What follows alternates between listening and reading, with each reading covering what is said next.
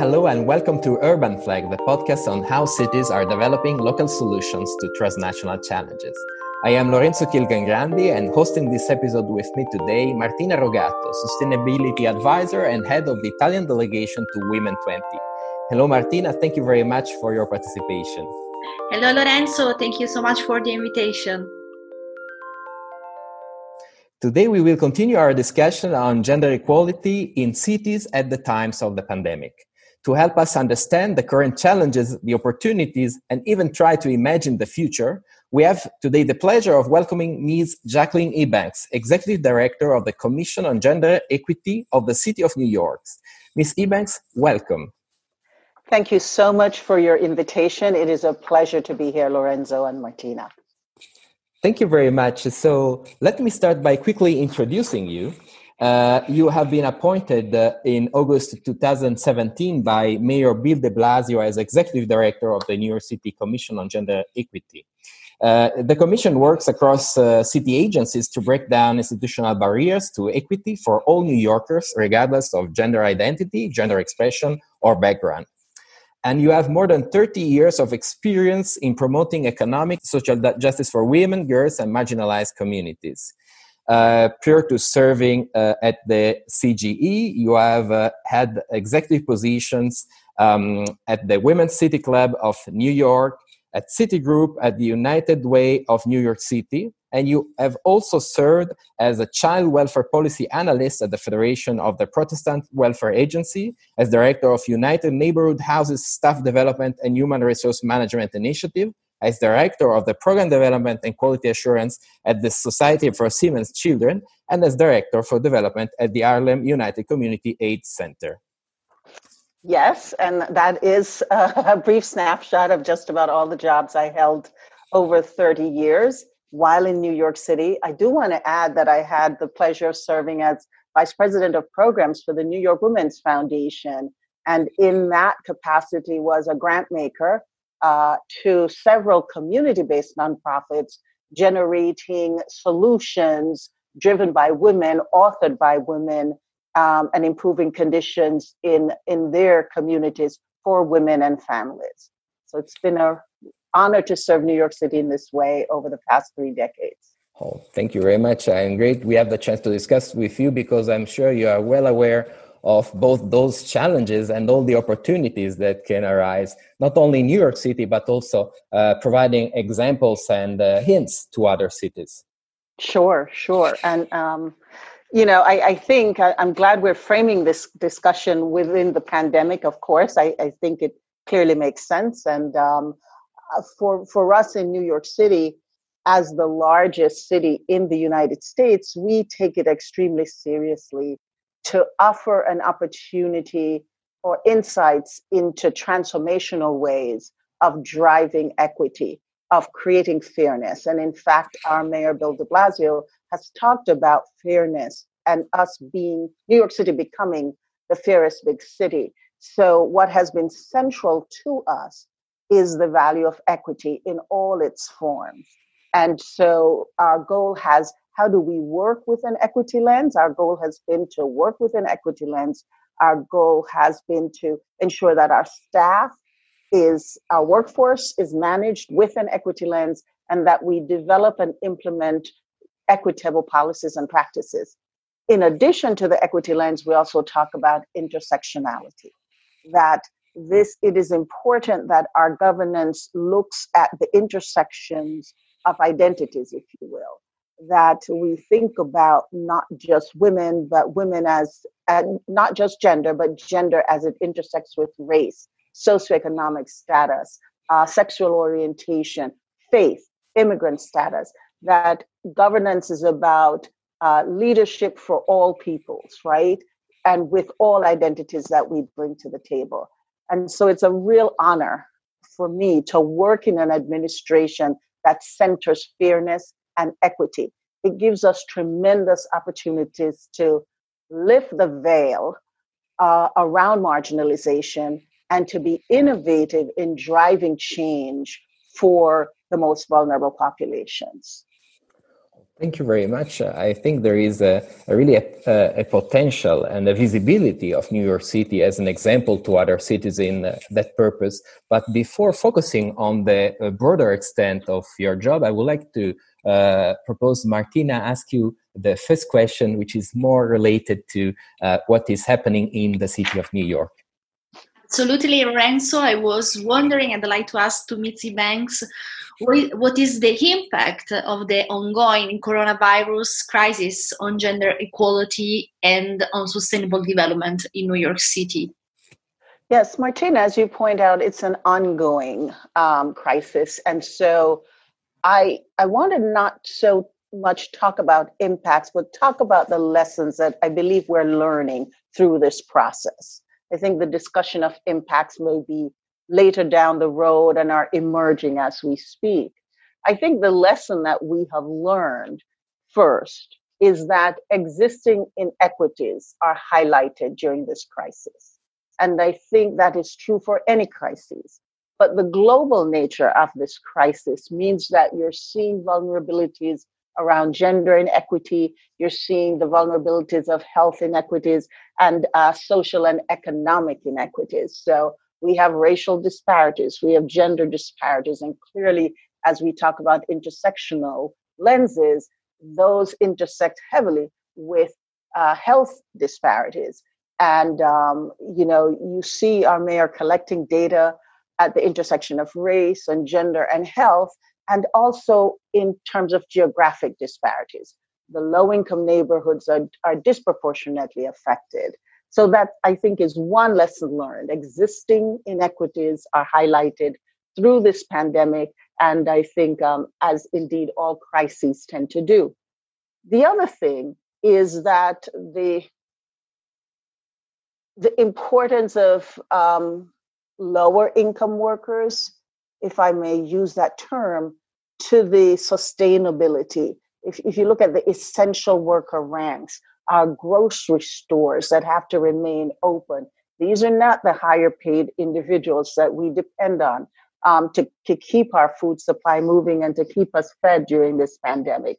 We have to think about not only the doctors and the nurses and who are doing a tremendous job during this pandemic, but we need the custodial staff in our hospitals as well to keep working in order to help us to move through this pandemic. And so the essential workers, I think about our transit workers, and I think about the sanitation crew. The economy is still running, maybe not at the hum that it does, or our society is still running, but not at the hum it usually does. But there are key elements that we need in place in order for us to maintain our health. And that very often depends on lower income workers. The third thing to me that's very clear in this pandemic is the importance and centrality of governments, right? The solutions that we drive is about our government. It's about our government being able to provide a stimulus. It's about our government to have a coordinated plan and a thought out plan. It's about city leadership. It's about our state leadership. And, I will always say this, I am so grateful to live and work in New York City because we've seen some of the strongest, most innovative politicians. And I think Bill de Blasio stands up to that. And also, of course, our governor.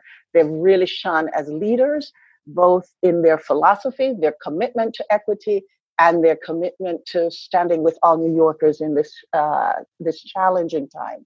And the last thing is about solutions. We're seeing emerge that our solutions have to be multidimensional, that it's not only one state and it's not one city, it's all cities working together within a state. It's a coordinated response among states. And indeed, the response needs also to be multisectoral. So I think those are the things we've learned, right? Existing inequities are highlighted. Lower income workers form a broad network in our essential staff that keeps us going. The undeniable importance of governments, and that we need a broad governmental-led, multi-sectoral response to bring us out of this pandemic. Thank you very much, Ms. Ebanks. I'm glad that you mentioned, as one of your main points, the importance of governments of all different sizes and their need to cooperate. Unfortunately, that opens up the discussion on one of the long-lasting inequity that we find in our city, which is that of female leadership.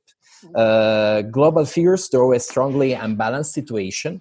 We have fewer than 5% of world's mayor that are women, and women take up an average of just 20% of local councillors worldwide. Of course, these are global figures. The situation changes a lot from place to place. According to you, what should be done to increase the representation of locally elected women and promote the participation of women in local decision making? That is indeed, Lorenzo, a sad comment, right? But this is also a deep inequity, the inequity of gender diverse leadership within our governments. And that not only about women, but transgender individuals, LGBTQ, gender non-binary individuals, in order to have the full reflection of our communities in our governments. So what do we do?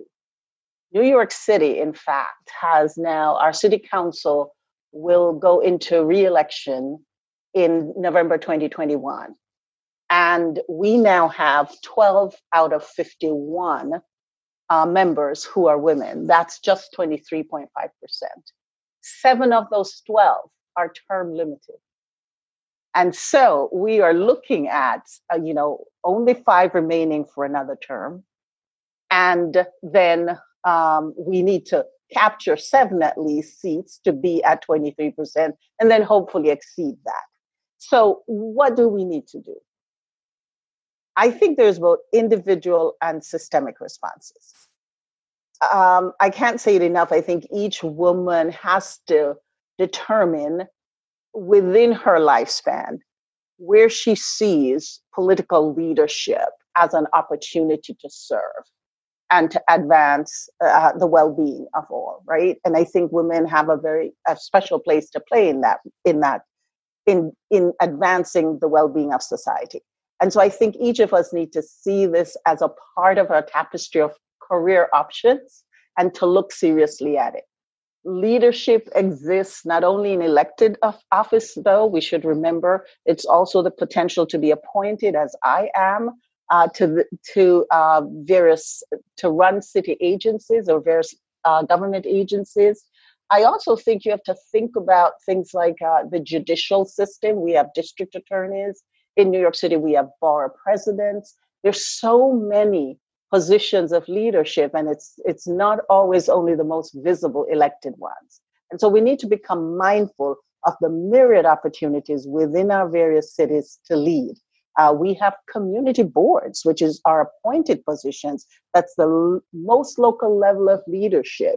And you help influence the development of your community within each borough. And that's a tremendous learning opportunity as well. So I really encourage all of us to look at the multiple opportunities within our cities and to discover them. Then the other thing is to look for training programs. Running for office is a very complex matter in the United States. It's extremely complex in New York City. And so you really need to be educated. And we have several nonprofits that run extremely brilliant programs that help women understand the fundraising responsibilities, the media responsibilities, and the responsibilities after election, pre-election, when you get elected, and after election. And I think it behooves us that we educate ourselves on that. And then do the job, go run for office. I also encourage us not to think of this as lifetime appointments, to see it again as one, as a career that can span multi-sectors and many types of jobs, that we can influence public life regardless of the sector we're in, and but that elected office is one important part. I hope that in the process, we see ourselves as building other leaders and connecting people to other resources and positions of influence. And I think that's what I would say. It's this ongoing journey. And we should all try to situate ourselves in that, because we need to really have the strongest society possible. And that's not obtainable without every person participating. I think that many people can relate to what you are saying, regardless of where they are living, in fact. And I know that the city of New York is particularly active in international relations, has its own city diplomacy that also is enhanced by the fact that the city hosts the headquarters of the United Nations, Absolutely. of course. Yes. And with regard to that, I would like to mention the fact that in 2015, New York City became the first city in the country to join the United Nations Women's Safe Cities Global Initiative. Right. And regard to that, I would like to ask you, how is this partnership with other mayor's offices, other municipalities helping you doing a better job in your city? And how are you supporting the job of your partners worldwide? Mm-hmm. Great. Now, thank you so much for that. It is probably one of the most exciting lenses that I have gained access to because of this position. And that is to a deeper interaction with the international community. We have a fantastic Mayor's Office of International Affairs headed by Penny Abawardin, our commissioner. And she does, and her team does tremendous job connecting commissioners, heads of agencies to other cities. For the Safe Cities partnership, I have had the opportunity to speak in Edmonton at a conference we had. Oh my goodness, I think that was 2018, sharing how we approach the issue of safety and gender-based violence. Within the commission, we have 3 areas of focus. 1 is economic mobility and opportunity, 2, health and reproductive justice, and 3, safety. And so we look at how can we as a city design programs and provide services that eliminate, reduce, and prevent gender-based violence, right? And that work happens. We're a massive city, as you know, not as massive as some, but we're massive in the United States. That requires multiple agencies. So for us, there are 2 agencies that I often see as lead on this from the service provision part. It's the Mayor's Office to End Domestic and Gender-Based Violence. That's the Mayor's Office to End Domestic and Gender-Based Violence, and the City's Commission on Human Rights. And so we work very closely in partnership with those 2 agencies, both to promulgate the services provided via a network of nonprofits, which is another incredible set of partners, and then also to look at the laws that we develop in order to hold people accountable. Then, of course, I want to admit the NYPD is also a partner in that process, right? So we have an opportunity to present what we have done to other agencies, to other cities via these conferences. The thing that has excited me most, that one of those conferences, I had the opportunity to meet a nonprofit exec in Mozambique. We have been exchanging approaches to eliminating gender-based violence. And last but not least, we are increasing our engagement in the annual 16 days of activism against gender-based violence. And so we think that it's incredibly important that New York City be seen as one of those cities that embraces the UN's 2-week effort to shine a spotlight on this really challenging issue. And clearly, something that we're very worried about during COVID-19 as well. So. Thank you, Mitzi Ebanks, for the inspiring sharing about New York City. I was also wondering, we are not sure about the connection between a not sustainable world and production and COVID-19 diffusion. But for sure, COVID-19 is impacting a lot on our life, maybe inspiring us on investing in a higher quality of life and on more sustainable cities and communities.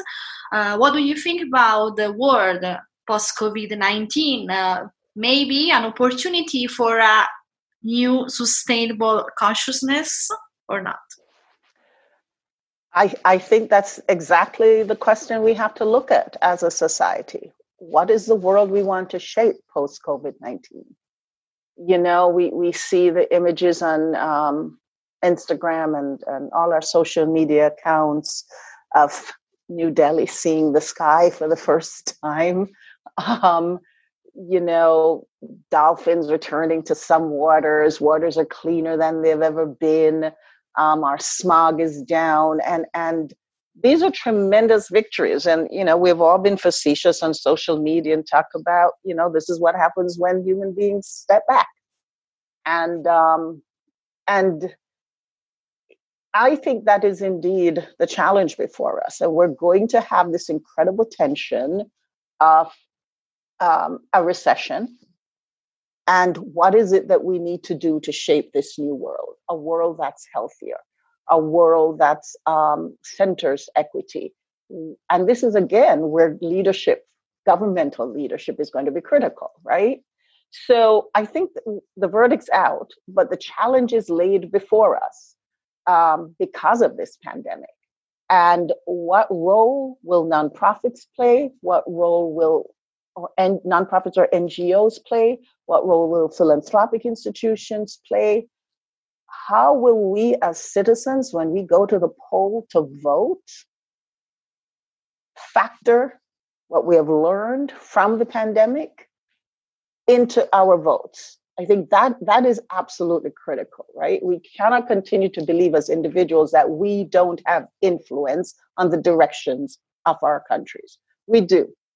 And it is incumbent upon us to choose to be informed, to get a balanced view, and then therefore to make the best decision. So I know that's what I reflect on in my capacity as leader of as executive director of the Commission on Gender Equity, and as a leader in city government. How am I going to shape our next, year plus and our future based on the information gained? And so I, like I said, the verdict's out, but the challenge has been laid down for us. Thank you very much, Ms. Ebanks. Unfortunately, we are out of time for today, but I really would like to thank you for the interesting contribution that you shared with us. Basically, you were painting a portrait of challenges, of course. We are aware that we are living in difficult times that deepen the difficulties affecting women, related in general with gender inequity. Nevertheless, we have seen that from your words, we can draw some sort of comfort, seeing that there is a cohesion, there is the advent of a leadership that wants to engage and change things. At the same time, an engagement of civil society. And thank you very much for this call for action that you shared with us, this idea of raising our efforts, cooperating with each other in order to be more effective in fighting this current crisis and building a more sustainable, more equal world and cities for the future. So thank you very much, Ms. Ebanks, for being with us today. And thank you so much for this opportunity. It's been a pleasure. Look forward to working with you in the future.